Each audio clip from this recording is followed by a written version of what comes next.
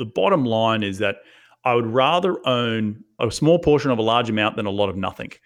So through syndication, I've been able to leverage other people's capital and to partner with me on deals, and that has enabled me to grow my wealth, and I've been able to grow their wealth, and we've all partnered together to enjoy the journey, the journey of getting towards financial freedom, or the journey of growing wealth.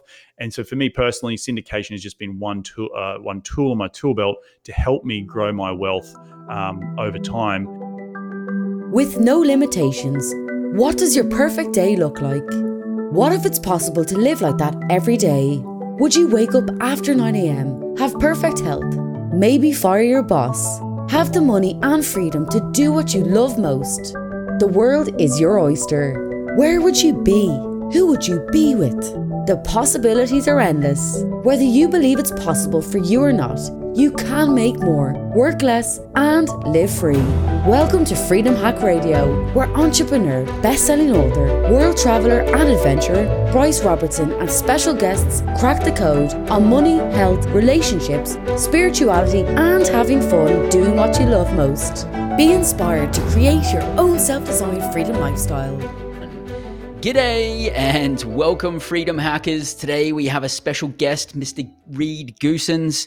Reed has gone from 0 to $250 million of real estate in just over 10 years. He's a super down-to-earth bloke, super humble, and he's been able to achieve this by using what is called syndication, or AKA the art of raising capital for investments. Now, he does it by specializing in real estate and multifamily apartments. But syndication can be used in many different ways, and that's what we're going to dig into today. So stick with us. This one's going to go for about an hour today, and Reed is a very informational and informative guy, and there's a lot of juice right at the end there too. So stick with us. I think you're really going to enjoy this one. Welcome back to Freedom Hack Radio, where you learn to work less, make more, and live free. And super excited today to have a special guest join me, Mr. Reed Goossens. In 2012, Reed quit his job in Australia and moved halfway across the globe to the US to change his life and to chase a dream. With limited funds, no investing experience, and no credit, Reed went from purchasing a small duplex to growing his own real estate investing firm, Wildhorn Capital. Reed now syndicates large multifamily deals across the US, and he has achieved financial freedom and has taken control of his life. Reed is also host to the top-rated Investing in the US podcast, and Reed is an international best-selling author of Investing in the US, the ultimate guide to US real estate. Reed, welcome. G'day, mate. How are you? Yeah, very good. Thanks for joining us today. Mate, do you want to start off by telling us how syndication helped you get your first deal and what that was like? Yeah, so syndication is it's an interesting way of looking at real estate and funding real estate, or funding a business. And so I guess from the fundamental point of view, we have to look at syndication and what it really means. And for those folks out there listening to this show for the first time, or getting involved in real estate or any type of investing, syndication is really the marriage of, one, the investor, and two, the business owner. So it's really raising money from other people, and it's a win-win scenario in both camps, because investors get to participate in deals that they may not necessarily have the time nor the energy to go out and find, and then the business owners, us, the real estate investors, get to fund our business using other people's money. The analogy I always use is like a plane, right? A big Boeing 747. If we wanted to, if I, Reed Goossens, wanted to hire a Boeing 747 to get from LA to New York, it would cost me as an individual a lot to hire the entire plane. However, if I go and split that cost up with 200 other passengers, we can all enjoy the journey, which is from point A to point B. And in point A to point B in real estate really means from having no cash flow or no long-term wealth to a point where you get to that, you can make an equity multiple on your money. And then inside the plane, we have, the captain and the co-pilot, which are going to be the operators. You're going to have people in first class, which might be your GP or your key principals that are helping the deal. And then you have everyone back in coach who are enjoying the ride. They've been able to participate in this particular investment, but they also get to the benefits of investing in real estate along the way. So the plane analogy is really a great painting of the picture of how syndication works. We're pulling investors' money together to go out and take down larger and better quality deals. So, yeah. And then how did you do you want to walk us through your first deal where you syndicated the deal and brought other investors in? Yeah. So the first deal I was involved, and we maybe need to take a step back in terms of the how do you get credibility, right? And the whole thing, you can't just go out and start doing deals and syndicating deals like at a drop of a hat. And for me, I'd done a few deals on my own, with my own money to give me the confidence to go off and do, raise money from other people. And it really came down to a conversation I had with a very good friend of mine, Scott Reese. I give him credit all the time on these podcasts. He's a Canadian fella. And in 2013, he came down to New York City, which is where I was living.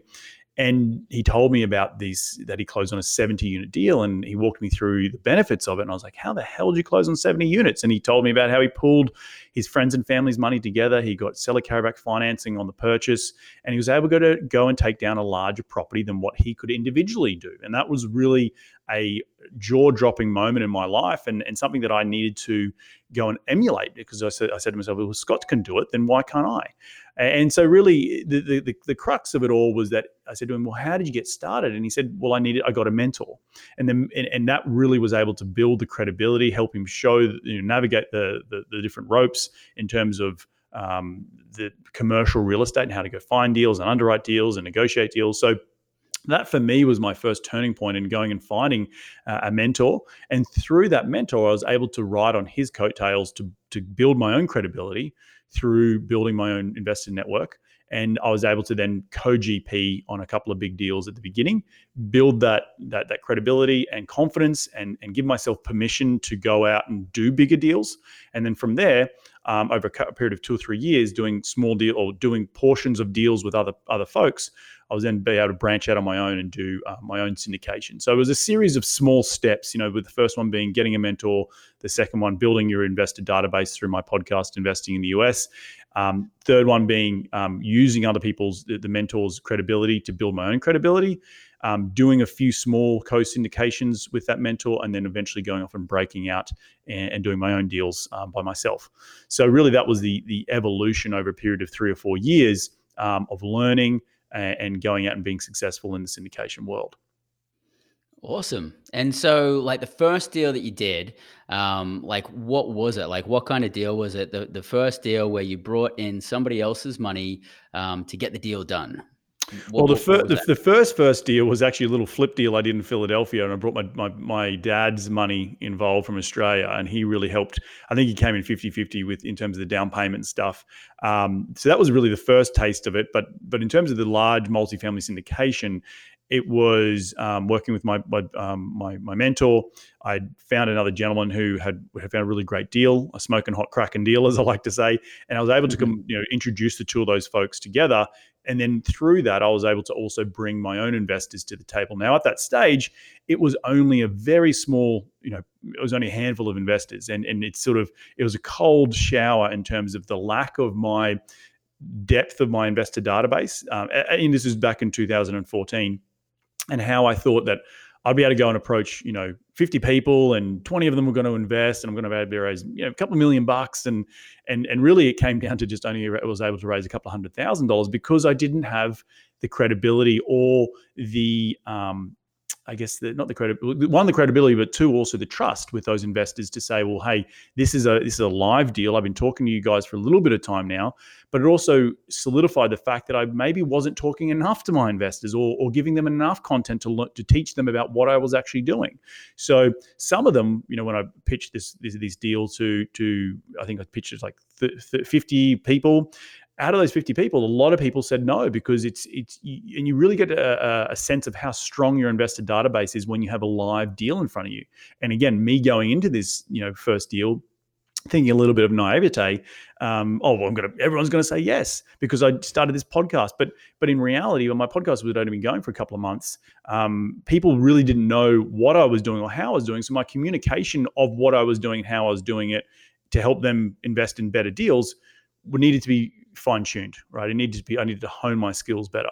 So it was a great example of going out there, testing the waters, testing the depth of your investor database, and taking lessons from that. Because I think out of the 50 people I approach, only 3 people end up investing, which is it's a law of the 3% rule.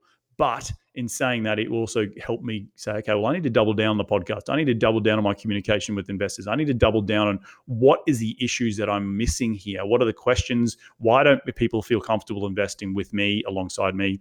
And really going and trying to double down on making sure those holes are filled in my investment business. So yeah. So in your first deal, when you did it, you didn't have the credibility. You hadn't like built yourself as like a thought leader or like key person of influence. So you kind of like reached out. This is the first deal you did with your dad. You reached out probably like family and friends, because they're the people that you didn't necessarily have to have credibility in real estate with. They knew you and for your integrity, and they knew that, hey, like, I want to do this deal with Reed. That's exactly correct. Yeah. So friends and family are definitely going to be the folks who are going to invest in you first and foremost when you do start venturing down this world of raising money to do more real estate deals, whether it be flipping or buying mobile home parks or buying multifamily. And so to your point, I was like, I've already had an established credibility with my friends and family because they've known me for many, many years. And that's a real the thought leadership and the podcasting and the books and all that sort of stuff and the webinars, that just helps other folks out in the atmosphere in the world get to know me better in order to bring down that that period of time to get to know one another from, say, 10 years to 2 years or a year or 6 months. And so that's where you start with your friends and family, and they know you, they trust you because you've been friends and family with them for decades. So they've been able to build that trust and transparency. But also they're taking a bet on you as well, right? They're making sure that they're saying, hey, I can see you're wanting to be professional about it. You're trying to go out and make this thing happen. And I back you first and foremost. And so the big and most important thing is when you do get started in real estate syndication or raising capital from other people, is that the deal kind of comes secondary. It's actually the you as a sponsor, you as a person who they want to invest in. And if they trust and like you, then they're going to invest in you. And the deal sits in the back seat. It's still important, but they want to make sure that they know who they're investing with, and that's why the trust and credibility with friends and family is so important to get you out of the gates and off the starting block, so to speak, in terms of doing your first deal. Yeah. And so like to take it back a couple of steps, when you're the reason that we are syndicating is because Reed's out there. He's wants to get these deals done, but he doesn't have the capital to get all of these deals done. And so he wants to bring in other investors who have got money, who don't have the experience or the get-go that Reed has to go out there and find deals and put them together and manage them. And that's like a good teamwork together. You guys team up, right? Right. So you went from doing your deal with your dad, and then you moved on to doing much larger deals. Like first deal was like single family. Like what was the purchase price on that one? Like $120,000, and we put in now another $200,000, and then sold it for I think $400,000. It was a 2-story. We added a 3rd story. It was a row house in Philadelphia that didn't go the best, but it was a good lesson learned in flipping houses. So yeah. Sure. Yeah. I mean, we always learn a lot from our first deals. And, but then you took like a massive, gigantic leap, right? You went from a single family home and then what was your next deal? What did that look like? Well, that was a 250 unit for syndication deal. And there was definitely a delta between a time period, I should say, between doing that flip and doing that big first 250 unit deal. And again, I was only a small portion of that big 250 unit deal. It took a lot of different people. People bring in my friend who brought the deal to the table, my mentor helping raise the majority of the capital, and we were sort of all putting our skill sets into the pot, into the soup, so to say, and really splitting up the roles and responsibilities in order to get this bigger deal done. And that's the real crux of it, is that syndication when it comes to large scale commercial real estate is that you're not going to be able to do it all yourself. If you can, fantastic. But the majority of us need help from other people, finding the deal, underwriting the deal, asset management, raising capital, dealing with the banks, loan guarantors. Like there's so many different facets to closing on large deals that you need to make sure that you have teams, people in your team or on your bench, or in the general partnership that can satisfy individual needs of that particular deal. So yeah, it was a gigantic leap. But again, I used it with some sort of training wheels because I had the mentor to help me guide the way, and we figured it out together. So again, going back to the soup analogy, we all were able to put our skills into a big pot and able to go and get the deal done, and get it across the line. I totally agree. Investing is a team sport. I've syndicated deals. I got my deals together by putting a team together. There's no way I would have been able to have done it myself or had the momentum or growth that I've had in my businesses by doing it myself.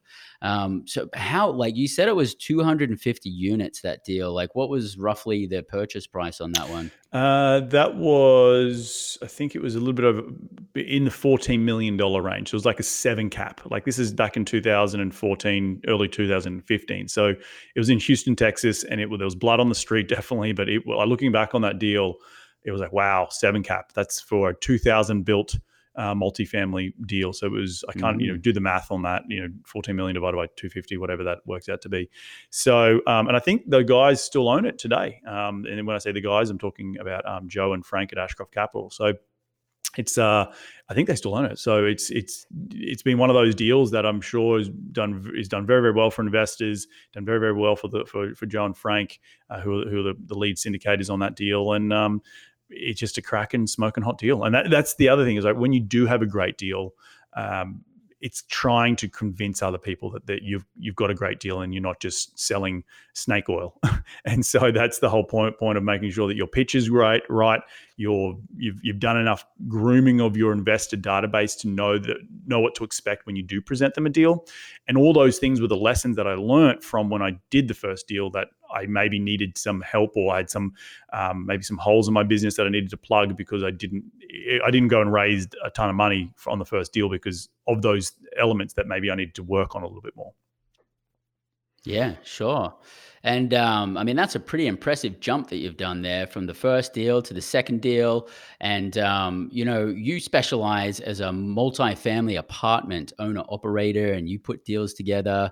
I use syndication on the mobile home park side of things. Like what other things can we use syndication for? Like, does it just have to be real estate? Or very good question to tee that one up. Like when I pitch syndication to people, like it's really, think of Facebook or Google or the Zuckerbergs of the world. They weren't just sitting on a pile of cash when they came up with the idea of Facebook, for example.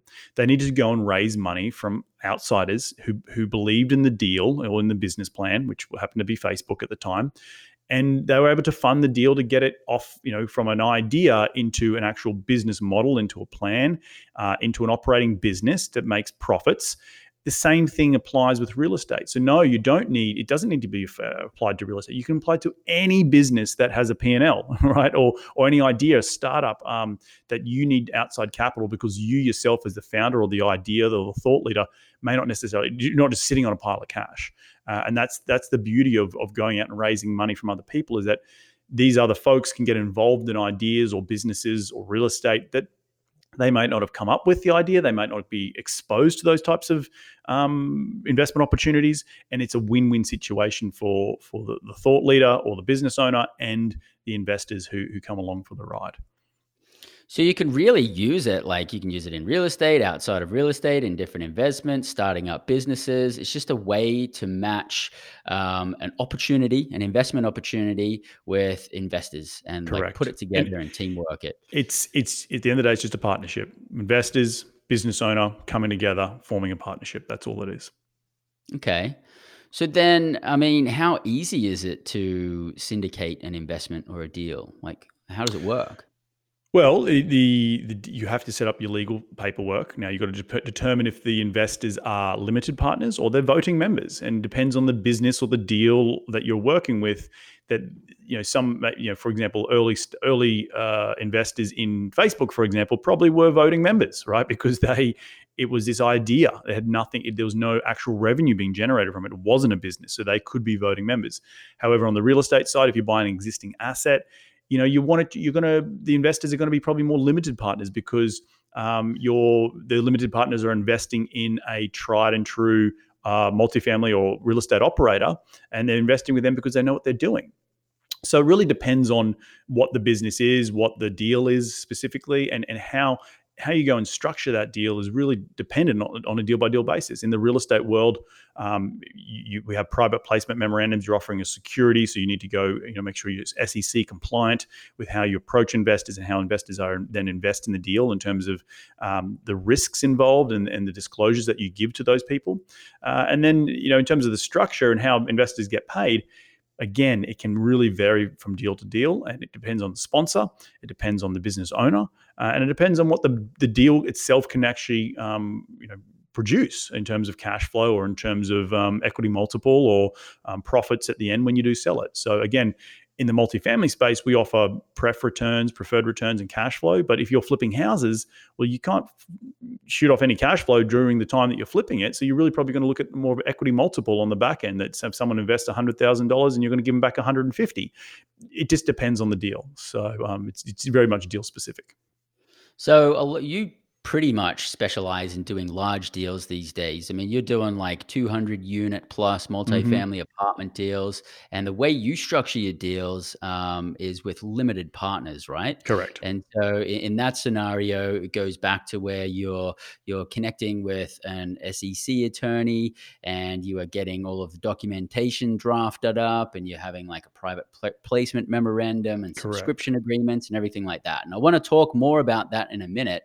And if we were to talk to people who are doing maybe a smaller deal, maybe they're doing a fix and flip, or maybe they're doing a startup business, you mentioned earlier something about people having voting rights. What would that look like? And what would that setup look like? So at the end of the day, and again, I've got to caveat this with that I'm not a securities attorney, but from my limited understanding is that if everyone has equal voting rights, say you have three people. Me, I found the deal. Bryce, has got money, and we might have a third person who's a contractor, for example. If it's a simple flip deal, let's just use simplicity. In that scenario where we all have equal voting rights, then it's just really more of a joint venture, and you're not offering a security. It's when you take away the voting right of an investor, where they don't have an actual say at the table, or a limited say at the table. That is when you're selling a security, and that's when it flicks over into the SEC, Security Exchange Commission, where they want to make sure you're not hoodwinking anyone, and because you make all the decisions, and so you're just taking people's money, and they have no say in what happens to their money or what happens in the deal. So that's the private placement memorandum, where you're offering a security into an investment. But on the other side, it's more of just a simple JV, and on smaller deals, JVs are cheaper to draft from a legal point of view. They are simple in terms of the structure legally, so you can it's a lot more fluid, and it's probably more suited to smaller deals because you don't have a bigger budget to go and spend $10,000 drafting a PPM, a private placement memorandum. So it really depends on what your deal looks like. And if you are on the smaller end, maybe you should talk to your attorney about more of a joint venture. If you have say only a small handful of partners, then a joint venture might be more appropriate for that particular deal. Okay, sure. So a joint venture is probably not going to cost you too much to put together. Like, how much would you estimate roughly it would cost? Good question. It's you're looking at an operating agreement being drafted by an attorney who knows a little bit about real estate and a little bit about joint ventures. Anywhere from $2,000 to $3,000, depending on the deal. It shouldn't cost you any more than that. If you have a good operating agreement with all the say 3 or 4 parties involved in the specific deal, because it's a simple flip. They would then sign that operating agreement. They would sign all the caveats, all the different conflict resolutions, how profits are going to be split, the roles and responsibilities, and that's really what the operating agreement would state. And they would then go ahead and sign on the dotted line, and they would be assigned a percentage ownership in that particular entity, and thus that's a JV. So yeah. Awesome. Okay. So a couple of grand or less. And then once they've got that in place, if they're to sort of cut and paste that type of deal structure again and go back to the same attorney, there's probably an opportunity to get a bit of discount on that Sure. to structure the next one too. So that's probably one of the more cost effective ways. Now, I mean, if you're putting together like a 14 million or 20 or $40 million multi-family apartment deal, what are the kinds of costs to put together one of those deals on the syndication side of things and Sure, get all the sure. legal documents? It's probably going to cost you in and around $20,000 to $25,000 for the legal documentation to be drafted. For you're probably going and raising money from between 50 to 200 investors, depending on how big they write their checks. So you're going to have the PPM, you're going to have the subscription agreement, you're going to have the organizational chart vetted by obviously your attorney, but also the bank in which you're borrowing the money from, and understanding where the limited partners sit in that organizational structure. So a lot of things go into making sure that you have the right documentation. And funny enough, like deal to deal that we've done, we've capped it at 25 Gs on each deal. Our attorneys can't go over that. And if they do, it's sort of they got to eat the cost. But then you've also got other sort of state filing fees with the SECs. Depending if you have different investors from California or New York or Texas or Louisiana, like each individual state has their own SEC board, and you have to then go and register with those individual states, and that can cost you a couple $100 per state. Some states are more expensive than others, so there's additional costs on top of just the fund, the formation of the entities itself, and the PPMs and the subscription agreements. So there is a lot involved, and thus why if you are going to go down the road of doing larger commercial deals, you need to have a good syndication attorney on your team in order to advise you on not only the cost, but the structure and how you approach investors, and making sure you're not exposed to any violation of SEC rules. Okay. Awesome. Well, so that's you've explained like the smaller side of things and the larger side of things, and I need to say it and reiterate. Here at Freedom Hack Radio, we're not financial advisors, CPAs, lawyers, or anything like that. It's up to you guys to get your own legal advice and tax advice, et cetera, et cetera. We're simply providing educational information. But wouldn't you agree, Reed? You get the deal, you put the deal together, and then you go to your syndication attorney and they tell you what to do, right? Exactly. Yep. And that's the importance of having the right team members on your team. And a syndication attorney is just one team member, probably about 5 or 6 different team members that you need on your team in order to successfully close on a large commercial real estate deal. Mm-hmm. Excellent. So there's a lot of support that we can get there. We don't have to know everything from A to Z about it. Our syndication attorney can really help us out with that, and our CPA, exactly, et cetera, et cetera. So if someone is an investor and they've got, I don't know, maybe they've got $25,000, $30,000, $50,000 in the bank and they're looking to invest, what would getting involved in one of these types of investments look like, and what would they need to bring to the table? Yeah, so first and foremost, you need to determine whether you're accredited or unaccredited investor. An accredited investor simply means it's a law, or it's a rule. It's not a law. It's a guidance that the SEC has put out to say that an individual is of certain net worth, and thus they can qualify as what's called an accredited investor. The SEC, I think as of today, which we're in 2020, it's still $200,000 for an individual. So if you earn $200,000 or more, or you and your partner, your wife or your life partner earn $300,000 or more, you're qualified as what's called an accredited investor. Or you can qualify if you don't have income, or you can qualify through net worth, excluding the primary residence that you live in. And if you're worth over $1 million, then you're classed as an accredited investor. If you don't hit any of those milestones, then you are called an unaccredited investor or a sophisticated investor. You can still invest in certain deals, but it's only deals that are for 506B for Bravo. So where they can allow up to 35 non-accredited investors, but you have to know the sponsor. You have to have a pre-established relationship with that sponsor. So from a high-level point of view, you want to determine if you are accredited or unaccredited.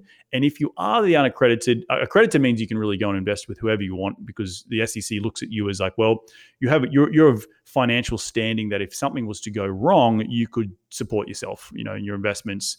It wouldn't impact your day-to-day life because you have a net worth or you have really good income.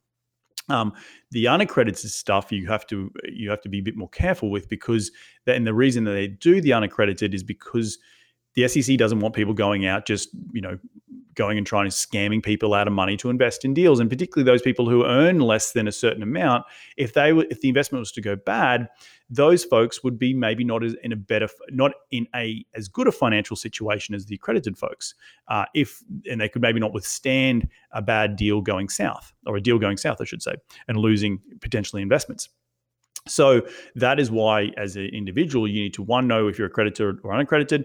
Two, you need to understand real estate syndication. I really harp on this. If you are thinking about getting involved in it, there's a lot of stuff you need to understand as an LP investor, because who are good sponsors? What does a PPM look like? What is a PPM? How do I read a PPM? How do I read projections and financial statements?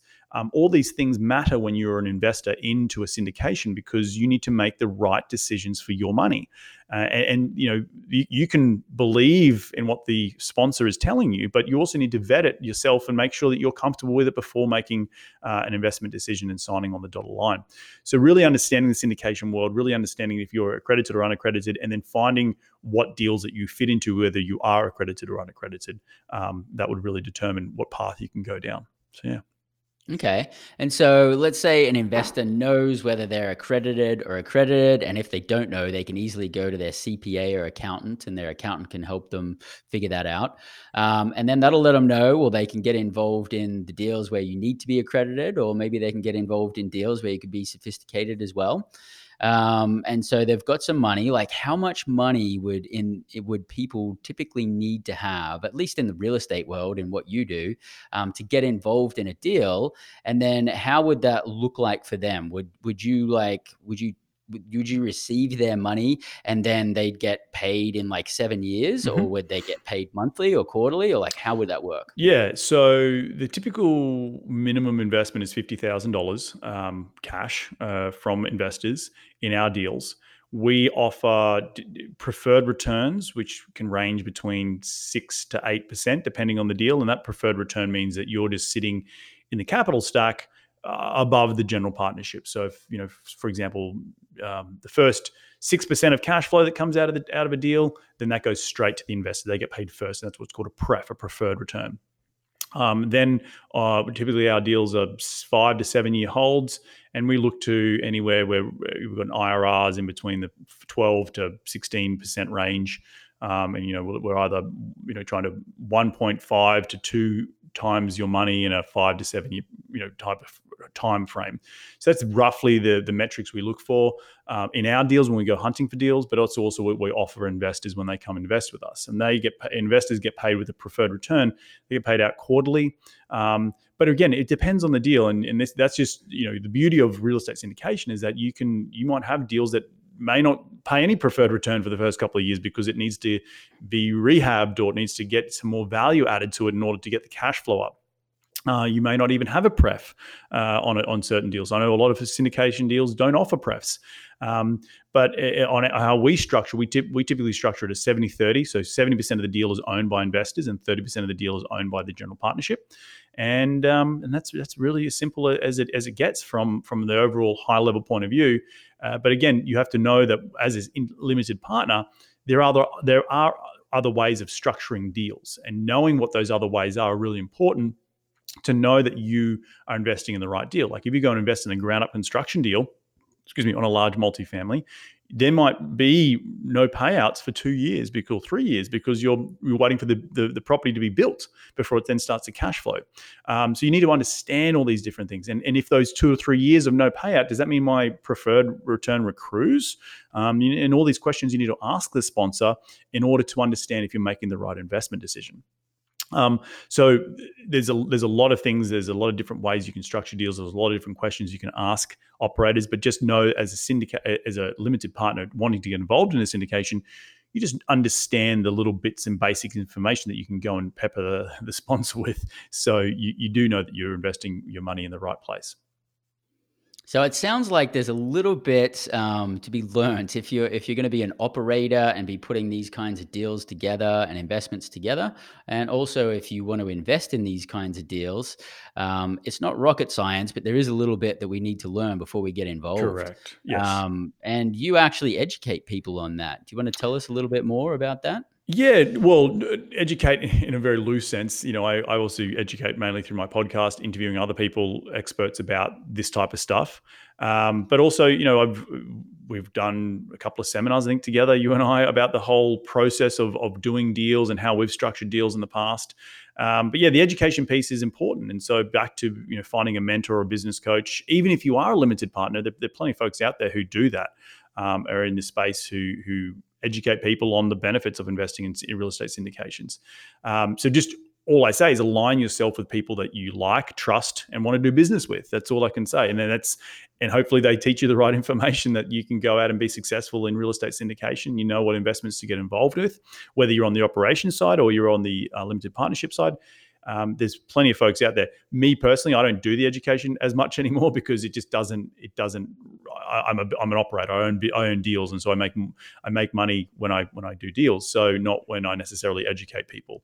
I love, I'm a resource for folks if they want to call me. Like I know with this COVID-19 stuff, we've had a lot of investors reach out wanting to talk to me about how we're managing this we'll call crisis, and that's where I'm available to educate folks. It doesn't cost them anything, but they're investors in our deals, and making sure that they're aware of the issues and how we're dealing with them, making sure we're trying to limit the downside if this particular COVID-19 drags on for a period of time. But that's just an example of how we at Wildhorn Capital educate our current investors on what are the sort of trying to be the industry best practice of trying to manage these crises moving forward. So yeah. Sure. And how long, like going from knowing nothing until being ready to invest in a deal or being ready to understand the fundamentals of syndication so that they could go out there and put a deal together? Like how long would that roughly take? Oh, depends. It can take you, if you're a quick learner, 6 months. If you're, takes a little bit longer, 12 to 24 months. Like it really depends on if you're really adamant about getting your money working for you, whether it be in passively investing in a deal or being an operator.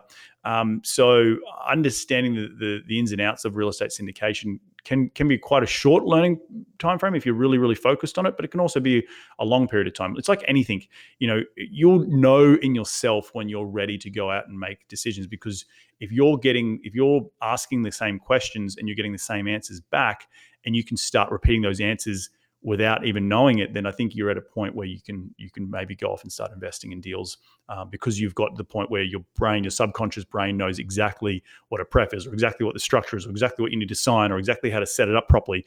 And that is when you know in yourself you're ready to go and invest. Before that, don't be jumping into the deep end too quickly. Sure. And so there's probably some of you out there listening going, hey, I never knew about syndication or these types of deals, but I'm pretty well versed in investments. And so like you're probably going to fast track to being able to get involved 100%. in those kinds of 100%. deals. Yep. It really depends on what your background is. So Reed, tell us, mate, how has syndication helped you gain freedom in your life? And what does that look like for you now? Yeah. So the whole syndication is, like the bottom line is that I would rather own a small portion of a large amount than a lot of nothing. So through syndication, I've been able to leverage other people's capital and to partner with me on deals, and that has enabled me to grow my wealth, and I've been able to grow their wealth, and we've all partnered together to enjoy the journey, the journey of getting towards financial freedom, or the journey of growing wealth. And so for me personally, syndication has just been one tool in my tool belt to help me grow my wealth over time. And it's taken many, many years. Like, don't get me wrong, this is, the real estate syndication I first heard about back in 2012 when I was sitting in 2020. So 8 years later, I now currently run Wildhorn Capital. I work for myself. I'm no longer, working for someone else. And I'm able to, quote unquote, have financial freedom because I can, decide what I do with my time, when I work, where I work from. and making sure that I'm overseeing my deals and investments, really wherever my laptop is. So really being focused on having a freedom lifestyle in terms of what I call life by design, and I've been very intentional about growing the business in and around that life by design sort of analogy, and really focused on a sustained growth when we buy deals, not just going out and buying every single deal, but just buying 2 to 3 deals a year, and just slowly adding to the portfolio and bringing in systems and making sure that I can run the business from LA, because most of my deals are actually in Texas, but I live in LA. I travel a lot as well. So it's enabled me to do so much with my life, take control of my time, and not have to exchange my time for money, which is a W-2 job. So yeah. So it's obviously like created massive abundance for you on the wealth side of things, and that's given you freedom. So what has that translated into for you over the last 12 months? What's some of the highlights of some of the cool stuff you've been able to do because of the lifestyle that you've created? Well, I think you've got to also look at, for me personally, and this is more being a vulnerable side of me, is that for many, many years, I was working for someone else. My background's in structural engineering. I moved to the United States as a structural engineer, transitioned into working for a developer whilst doing deals on the side. And, real estate syndication was really my side hustle for a long period of time. Doing podcasts was my side hustle. So for a long, long period of time, the North Star was financial freedom, or at least working for myself, being my own boss. Because when you run a real estate investment company, you're never actually passive. It needs constant. It's like a big machine. You need to constantly be servicing it all the time. But so for a long period of time, the North Star was to leave a day job, was to make enough money from my side hustle to then quit and go and do my side hustle as a full-time employment and job. Now it's, when you've worked so hard, I worked so hard in the last 7 to 8 years, 80, 90, 100-hour weeks, working a full-time job, then coming home and working on the weekends. The North Star changes obviously a very bit, and you get more time back in your week. And so what do you do with that time has been a real, not necessarily struggle, but a challenge for me now as I've transitioned into being the CEO of my company and making sure that I'm running the assets correctly, but also now focusing on where does the ship want to sail to? What's my new North Star for the business? And for my life, and for my health, and for my wealth, and all that sort of stuff. And that's really where I've had to change my thinking around, where before it was just reacting all the time because you're working so much, to now having the freedom and the time freedom to think about where I really want to go in the next 5, 10, 15, 20 years. Where does this company want to go? Where do I want to go personally? So just recently in the last 12 months, I've done a lot of travel. I went to the Rugby World Cup in Japan because I'm a huge rugby nut. Wow. I finally was able to go on my honeymoon at the beginning of 2019 to the Philippines. I've also went back to Australia a bunch of times to check on my family because I'm from Australia. And for me, travel is really the crux of it all. I do what I do to have time freedom to go traveling and experience new cultures. I love experiencing new cultures. I love seeing how other people live. It broadens the mind. It takes the blinkers off. And it helps me be a better person and a better leader and a better CEO and a better entrepreneur. So all those things. I also love surfing. I was supposed to be going on a surfing trip to Bali this year, but I think with COVID-19, I will not be going. Just really doubling down on other pillars in my life that are not just wealth related or business related. Love, happiness, health is really important to me. So making sure all those pillars are being fulfilled, and also then making sure that I'm spending more time as what I call in the black time. Black time meaning time where I can be the CEO and think about where this ship is going to, rather than working in the blue time, which is more like the day-to-day and the operations and the manufacturing of the business itself. So trying to not divorce myself, but trying to create separation, bring in systems, bring employees, and really have a portfolio of deals that I'm really proud of, and my investors are really proud of. So that's really what I've been able to achieve in both my mindset and the way in which we're steering the ship towards the near future and the long-term future. So yeah. So it sounds like this path of freedom that you've created through real estate investing has allowed you to quit the day job that you have, work in an industry where you feel really satisfied, and not only satisfied in that industry, but now you're in a position within your businesses where you're doing the critical stuff that you want to do, and you're not stuck doing like the day-to-day grind. And that gives you the opportunity to go out there and spend time with like friends and family in Australia and America and traveling all over the place. And that's pretty freaking cool. Yeah.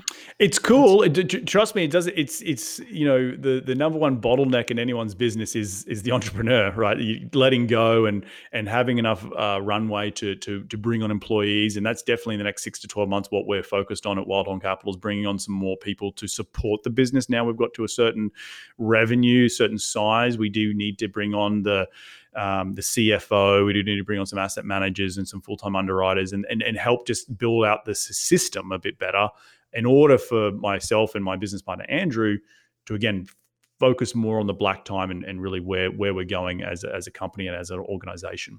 So yeah, it's been a lot of, still a lot of work, but it's been really gratifying to build something from nothing and know that you can roll up the sleeves and do every single bit, every single element in your business I can do, but it's about learning to let go of those elements that you don't like doing and getting someone better in to do those elements. So the business can still be successful and still move forward.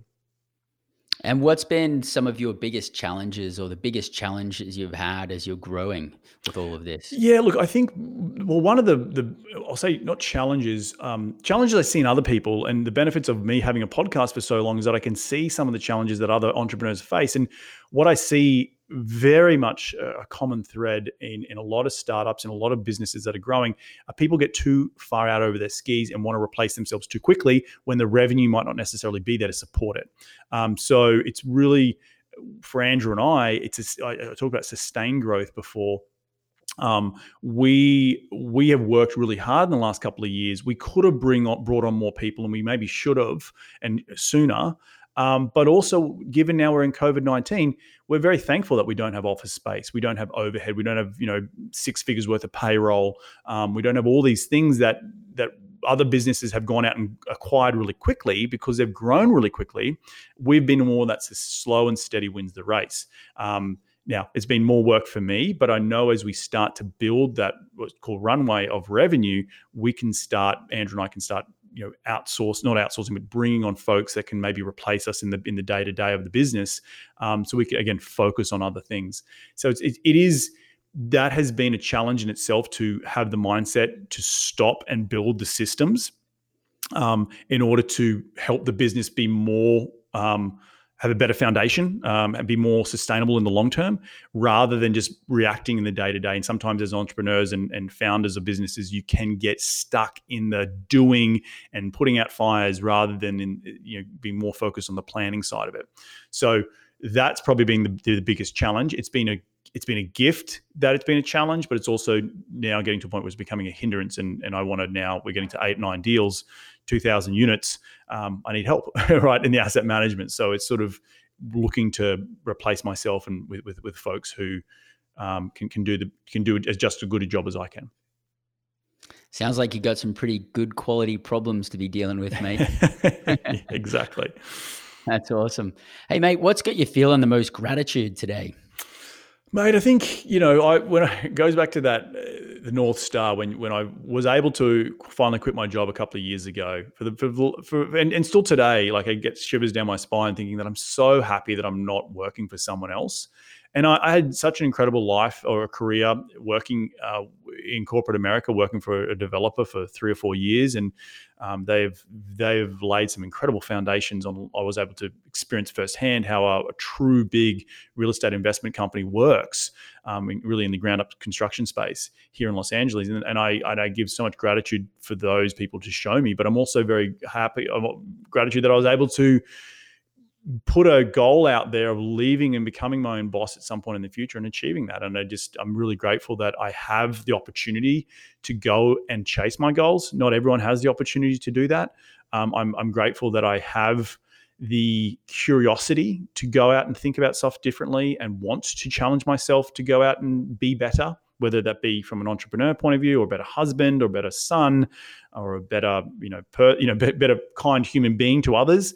All these, I have that constant, not hustle, but constant curiosity to want to continue to do that. So I'm really grateful for those that continues to drive me day in, day out. And I've been able to take control of my life in the best way possible, and just would never look back right now. Like right now, sitting here at 34 years of age, I'm pretty smitten. So yeah.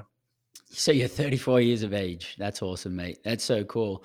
I definitely take my hat off to you for all the achievements you've made and how much drive you've had and the position you've put yourself in, and what that's not just what that's created for you, but what it's created for so many other people around you in your life and your investors. And it's like so awesome when you take on a path like this, you get to add magic into so many other people's lives. And mate, I also love hearing that your office where you're at right now, it's right near the beach, isn't it? So you can just throw on your wetsuit and go for a bit of a surf. Well, yeah, if it wasn't COVID-19, yes. I know the other day, or about 2 weeks ago, I went to go for a surf, and the police were kicking people out of the water. But it is the office space I do share with another buddy of mine who Jason Muller.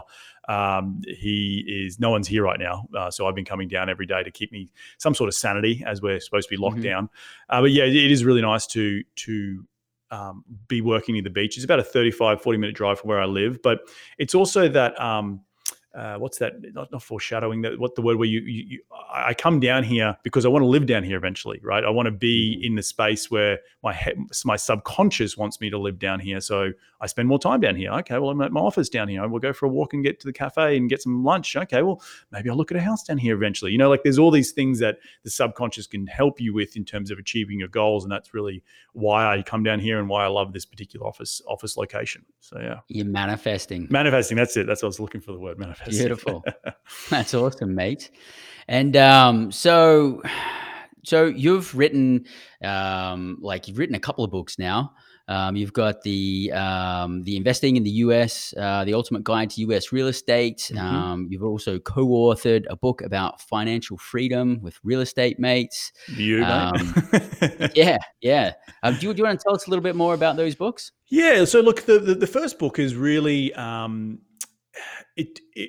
So you got to ask yourself, why do you write a book? Okay, well, I've got a cool story to tell. Well, my cool story is that I backed myself and moved halfway across the world, and gave it a crack here in the United States, and really didn't worry about the downfall. And my whole drive within me as a human being is that I fear regret. I would hate to have wake up when I'm 60 or 70 years of age and go, geez, I wish I moved to the United States back in 2012.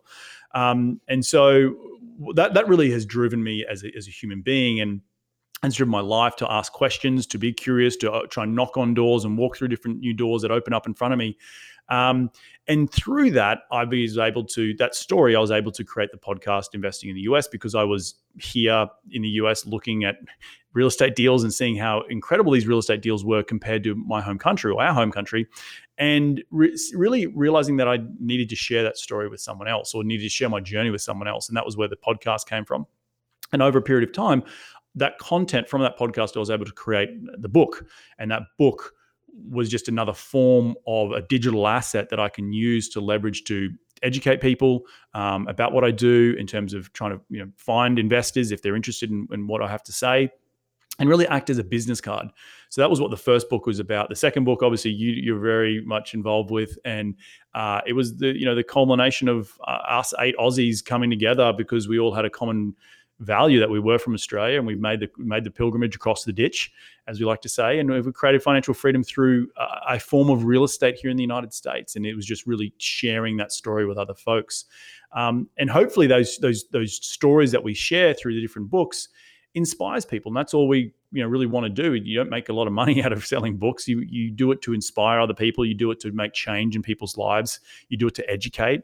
And so, yeah, the books came out of ideas, knowing that I needed more digital assets in my business to help spread the word of what I'm trying to do.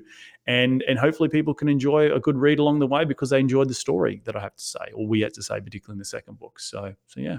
And what would be the core message of each book to read? Well, I guess the core message on both books, if you look truly at it, is to back yourself, to back your decisions that you make. Like the first book is really is around about me making that decision when I was in 2011 to quit my day job in Australia, my well-paid civil engineering job, and to move halfway across the world because I had an itch that I wanted to live in the United States. And all I wanted to do was just be an expat for a couple of years in New York City. And all of a sudden, 10 years later, I am living this dream, talking about a podcast. And the beauty of doing this is that you learn to back yourself. And the thing is, if you can't back yourself, then who the hell can you back? And it, coupled with that sort of the fear of regret, really has enabled me to push me forward. And I know myself that, and I know a lot of people probably listening to this podcast, hate uncertainty. I'm the opposite. I thrive on uncertainty. I thrive on not knowing what the future holds, because I picked up the book Rich Dad Poor Dad over 10 years ago. I had no idea that 10 years later, at the age of 34, that I'd be sitting here talking about 2,000 units and financial freedom and all that sort of stuff. I knew that I wanted to be my own boss when I picked up the book, but I didn't know how that was going to happen. And so the adage that Tony Robbins, or the saying that Tony Robbins says, is that you can overestimate what you can achieve in a year, but you can underestimate what you can achieve in a decade. And that's so important to who I am and how I'm driven.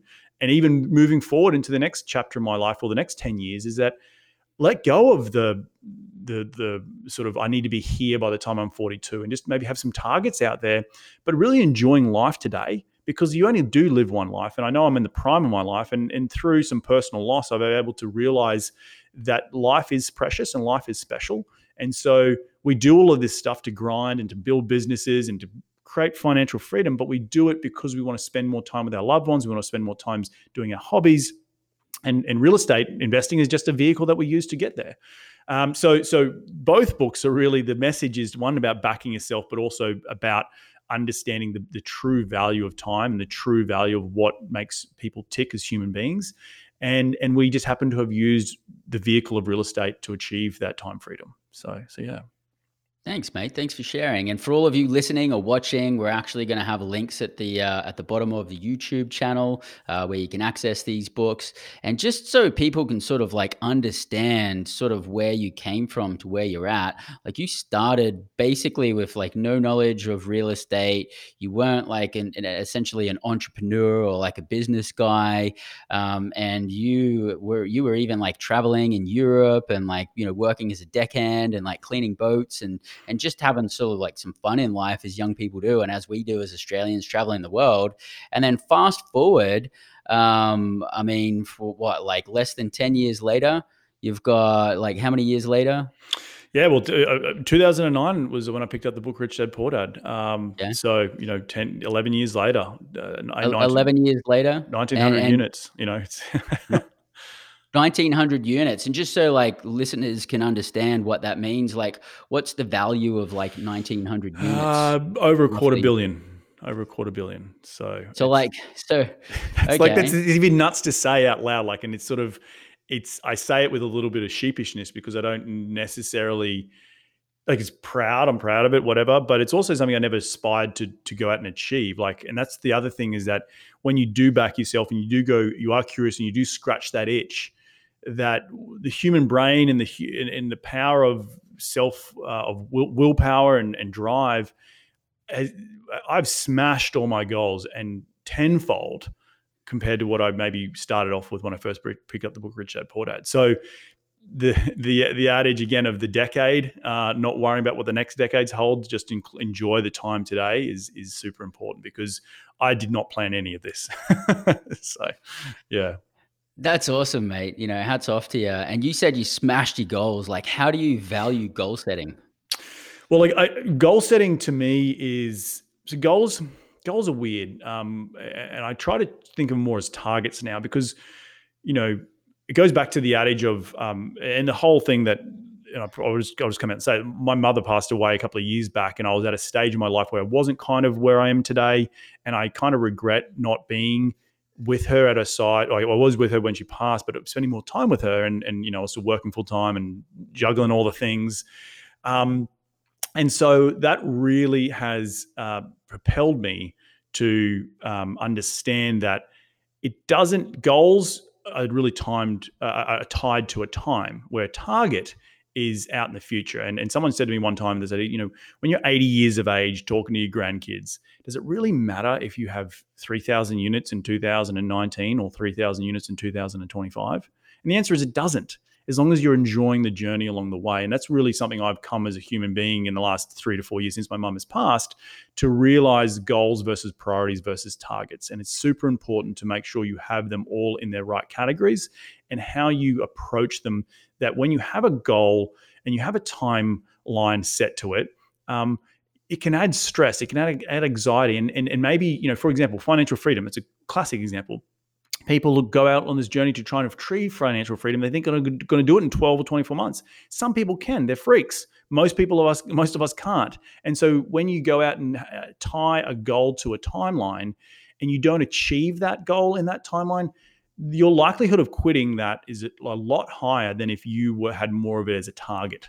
Now, there's also the other piece, the other side of the coin is the push, right? The push of the you want to get to financial freedom, the hating of the day job or changing the current financial status of where you're at. That still is a massive driving factor. But changing the way in which you approach goals, I approach goal setting and changing more to targets and priorities has really framed how I'm going to go and build my business over the next 10 to 12 years. Yeah. So you're over the last 10 years, I'm assuming your priorities have changed, huh? Because it was probably all like financial in the beginning. And now you're like talking about a lot of other things like family and like quality time with people and travel and surfing. And yeah, because at the end of the day, that's what I enjoy. And that's in a very basic, fundamental things. But again, it goes back to the point of, and I've been guilty of it in the past, where I've taken a priority like the business and put it above my relationships with my wife, my family, my health, and knowing that and through my podcast, I've interviewed so many people, and you see so many people who are successful in business, and it's one pillar of their life, and they define themselves by that success, but they have really bad other pillars, meaning their kids freaking hate them, they're on their third divorce, their health is up the creek. And when that, if and when that business fails, well, the only way to go is down. So having other pillars in your life that you are more defined by, not just the business or not just the success you achieve from your business, is really changing the way you have a mindset about these other pillars and the way in which you carve up your time and what's important to you. So yes, it has changed over the last 5-6 years, but it's also come with personal loss. It's come with sacrifice. It's come with a lot of other strings attached to it. That is my journey. And it's people look at themselves as they listen to this show and think about all the things that they've done in their life and their journey that they're on. And they need to also understand, well, what's important to them. And once you define that, you can really then go out and start to live your life on your terms. So, yeah. So on all of this, and we've talked about a lot today, for listeners out there, what would be the biggest advice you could give someone who's on their path to freedom in all of these areas of their life? Like, what's the one biggest takeaway that you could share with them? The one biggest takeaway, I think, is, and it's a little corny, but it's, and the old saying is like, what would you do? What would you go back and change? I think giving yourself permission, like so many people have this, and I meet so many people who are like, oh, I wish I got involved in real estate 20 years ago, or I wish I've done this. And it's like, screw that type of mindset. You're at the stage in your life, and if you're now coming to the point where you're listening to this podcast or you're wanting to explore financial freedom or real estate syndications or investing in real estate or passive income or whatever it might be, and you're kicking yourself because you didn't realize this sooner, well, stop kicking yourself. It's your journey. You're at this point in your life for a reason, and that's okay. Right. And giving yourself permission that that's okay that you're at this point in your life with that journey. And it might be starting later than some other folks.